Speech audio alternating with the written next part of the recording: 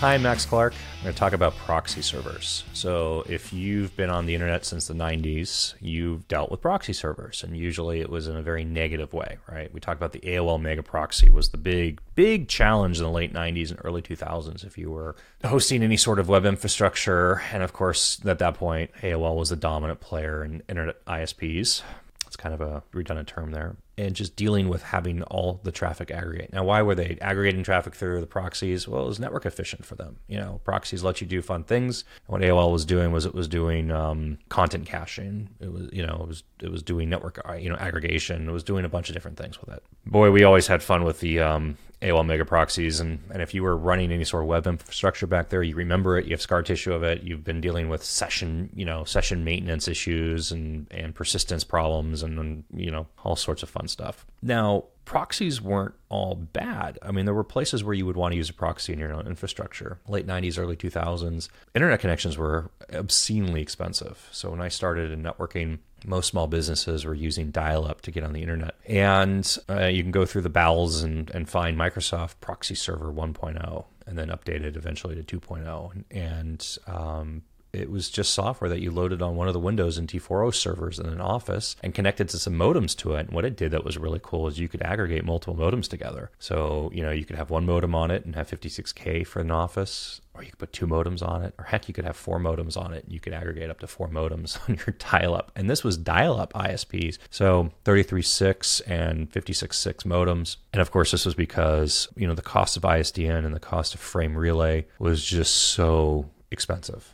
Going out and putting a $1,500 frame relay circuit in a small office versus, two modems was just a different world. I mean, you're talking about $100 a month expense versus a $1,500 a month expense. You wouldn't even argue this. It didn't go there. So in those cases, those proxies were pretty awesome. And then of course, eventually we had, DSL starting. Cost of frame relays and T1s came down. Then DSL came out of the market. 386K DSL was like this is the fastest thing I've ever experienced in my life, kind of conversations with people. And then DSL started getting faster and faster and faster. T1s got cheaper and cheaper and cheaper. Cable modems came out, yada, yada, yada, history of the internet. So where else were we using proxy servers? Okay, so what this company was doing was it was taking, and if you were filming a movie in Czechoslovakia, more than likely if it was a special effects movie, which all movies are, you had some sort of effects company working, and the big ones, of course, were ILM in San Francisco, but most of that industry was centered around Los Angeles, or maybe you were in Weta Digital in Auckland, New Zealand. So you had to move data between one place and another. That was one example. Another example was then the special effects houses done work, and the director is in this other country or other location and wants to be able to review the work that they're doing with the effects supervisor to say, yes,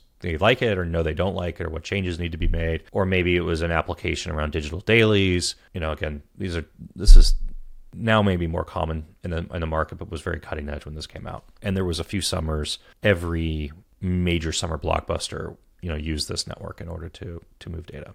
The trick here is when you're moving data across high latency links, you run into a window scaling issue. And you've experienced this yourself on your computer because you've taken and started to download something and you watch the speed on your download bar in your browser, and it starts slow and it scales up to a point and then it stops at that point. And you'll look at this and you get really frustrated because you say to yourself, I know my network connection is faster than how much data I'm getting here. And the answer is it is. And what you're doing, what's happening there is you are getting kneecapped, you're getting blocked, you are getting constricted by a really old artifact in the TCP/IP protocol, which is the send and receive window size within the network stack. And this default was set at a time when internet connections were really slow. It controls how much data can flow through it. It also controls the algorithm of how much data it starts with to send and then how it tests up to what its maximum transmission is, because your computer has no way of knowing how fast its network connection is and how fast the connections are in between, like here, your ISP, the whole mess of the internet, and whatever the sending system is. And so the way it does it is it starts small and it keeps testing and growing until it finds its maximum. But your maximum is set by the algorithm, by settings that you have in your system. Now you can take and you can override these settings and you can increase this in the old registry tax. It would just go through and just arbitrarily increase these numbers by a factor of 10. That's not necessarily a great thing to do either, because there are some significant side effects and negatives that come out of that for you, especially if you're dealing with all of a sudden now a network that's not performing behaving properly, performing properly, or is just slower and you've hijacked your network settings on your computer and told it that it's supposed to be really fast. There are some commercial platforms that you could go out and buy, like Aspera was one big one. And Aspera worked around this by you'd have two boxes on both sides of the link, and you would send on one side would talk to the one box, this box would talk to this box would talk to whatever else you're talking to, right? And so it could accelerate the transfer between the two of them. And what the Asperas were doing was they're just using UDP versus TCP. And UDP doesn't have retransmit, doesn't have the testing, doesn't have this window sizing issue. So by converting from TCP to UDP and then transferring between the Asperas was basically like, you remove the governor, there's no speed limit, it just shoves as much as possible. And then, of course, the engineers with Aspera had to build in a lot of fancy software to do things that UDP wasn't designed to do, which, of course, is how you check some of your data transfer and make sure you're getting everything across it properly. So now what this company did that I was consulting for is we figured out how to build our own Asperas, for lack of a better word. And what those were just proxy servers. Again, this evil term can be a good term. And what these proxies were in each of these markets, so in Vancouver and Toronto and New York and in London, Australia, servers were put in place. And the servers connected into the had multiple network interfaces, one that went onto the backbone, one that was facing the customer, facing the end user. And now, because we had these proxies deployed on this backbone everywhere, we could test and figure out what the network latency was. And so I was running software constantly that was figuring out, the latency on this backbone between point A and point B and point B and point C and point C and point D, and all these different permutations of the network. What was the actual exact milliseconds of latency? And the point of all this was to be able to then compute and figure out the bandwidth delay product. And the bandwidth delay product is just a simplistic math where you say, I have this speed link and this milliseconds of latency, and so therefore the window sizes need to be X, right? So X plus Y equals Z, kind of thing. And so you create your window sizing at Z. And so that way, when you would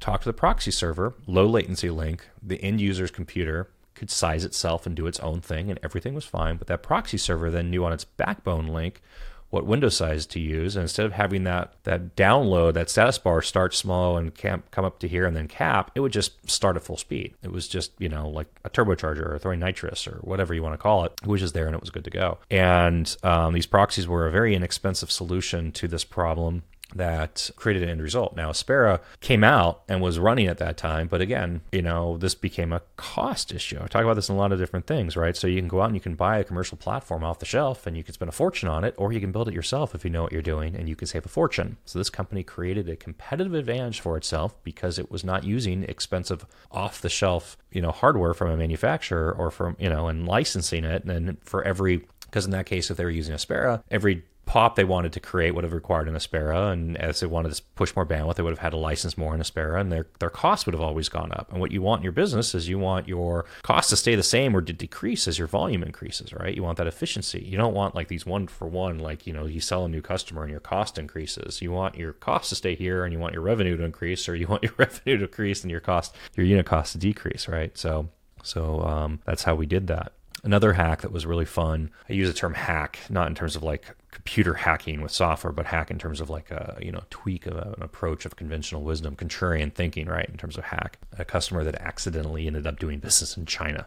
And when I say accidentally, they had an application SDK that got installed on cell phones via their software. And they noticed that all of a sudden they had a bunch of end user devices in China. China is a very interesting animal. First off, you have to have in-country representation. You have to have an ICP license. Your ICP license is based on the type of business that you're doing. Then based on the type of business, your intellectual property and your infrastructure is supposed to be inside of China. You can't move data inside out of China. There's all these rules and regulation and stuff that, maybe other countries should be doing as well. I won't get into that too much, that China enforces. So there's a lot of regulatory overhead with China, and there's also technical overhead with China, right? So to go and take and put servers into China is very expensive. It's also complicated if your application isn't designed to run, in this case, they were running almost all their application in US East 1. So to take and put a portion of that infrastructure in somewhere in China just to run the Chinese marketplace, the infrastructure, you have to redesign your application. You have a lot of engineering hours. So then you deal with the Chinese firewall. The Chinese firewall really does a couple things. It absolutely does enforce policy from the Chinese central government. So what can and cannot be transmitted in and out of China gets implemented from the Chinese firewall. The other thing that happens, and this is a product of the Chinese firewall, it's also a product of just the Chinese network reality of network links, is everything's always saturated. Everything, this has been this thing for, as long as I've been aware of network engineering on a backbone for ISPs, is some network turns up a peering link with China Telecom or China Mobile or China Unicom or any of the Chinese networks, and let's just say it's 100 gig, you turn on a 100 gig link and the link goes from 0 to 100 gig instantaneously, and it just saturates 100 gig. There's so much latent demand and capacity there that you just can't keep up with it. So a lot of the challenge of dealing with Chinese eyeballs or Chinese moving data in and out of China is just the network links are always saturated, right? This is why most of the solutions around private networking into China are just that. It's MPLS links in and out of China, just that way you don't deal with the saturation of all these public network links. Forget all the other stuff. Just sidestepping public interconnect, saturation, and solves a lot of your problems. Going in circles here. So going back with this customer. So this customer had an issue where now they had Chinese eyeballs accessing their application, and they were getting inconsistent performance to those applications, which of course inconsistent performance makes it very difficult to profile and to optimize performance. And then you got pissed off people because their stuff doesn't work right, and yada, yada, yada. And we were going down the road of figuring out how to put infrastructure for them into China, what it was going to take, what was the regulatory overhead, what was it going to require for them, how were they established operations, how to get the application loaded and running, what was this all going to mean, how much was it going to cost. Business requirements and regulatory requirements aside, we got to a number that it was going to be on a minimum basis, just bare minimal, to get infrastructure turned up inside of China for them was $100,000 a month. They were spending about $2 million a month on AWS. So they're going to have to spend 5% of that to bring up dedicated infrastructure inside of China. But now, you're looking at all of a sudden materializing $1 million plus a year in IT infrastructure, an IT budget, just out of nowhere, right? I don't know what your budgeting cycles are like, but most people, if you come to them, you say, hey, by the way, you got to spend an extra, you have to increase your IT budget by 5% tomorrow just because. That conversation never goes very well. As we were going down this path, fortunately we had a really, really good relationship with this customer, made a proposal of doing a test. And doing a test in a manner that wasn't going to be all or nothing or all in, but massively asymmetric benefit and leverage benefit if it worked. And that bet was just simply that we were dealing with nothing more than just inconsistent latency, variability, and saturation of the network going into China for their application to work. And that they didn't actually have to go into China. They just had to deal with alleviating that issue. And what we did to alleviate that issue was we contracted with the Chinese networks, who all land on the west coast of the United States, to interconnect and peer. And we took 10 gig circuits from those networks and we put them into a data center. And in that data center, we put proxy servers.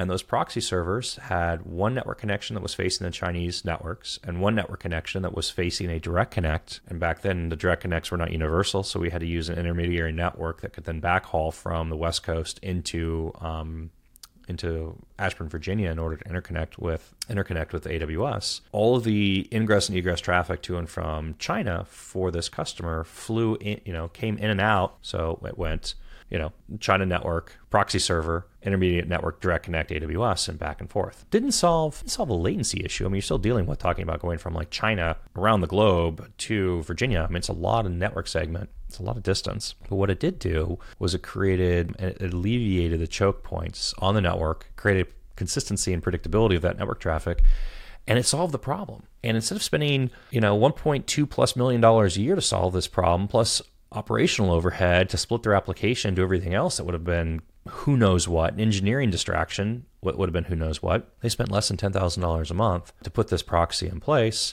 and solve the issue. So the trick here becomes, and the moral of these stories are, if you go to an engineer and you say, I've got this problem and I need to solve it, a lot of times that engineer will solve the problem that you face them with.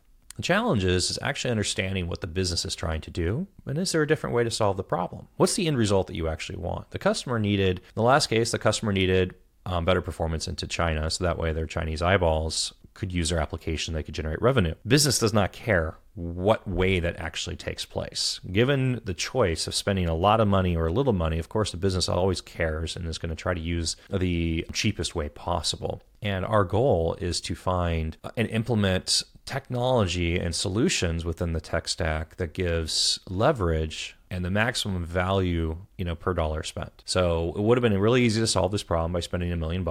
Instead, we spent 100K. That 100K created a lot of leverage in that environment to then, continue to grow the business, serve that traffic, and have a competitive advantage. Same example earlier with global proxies. Having a leveraged competitive advantage versus going out and licensing and having one-to-one costs. This is where tech excels for your business, and understanding where and how to apply tech to your business, not to solve a business problem, but to actually create additional leverage for you and, increase margin, create more revenue opportunity, whatever you want to call it. We can use all the fancy, business mumbo jumbo terms, but at the end of the day, the fun things that we get to do is we get to create and craft solutions to solve business problems and create leverage for that business so that business can grow and excel. So I'm Max Clark. This is a quick thought. I hope it helps you in some manner.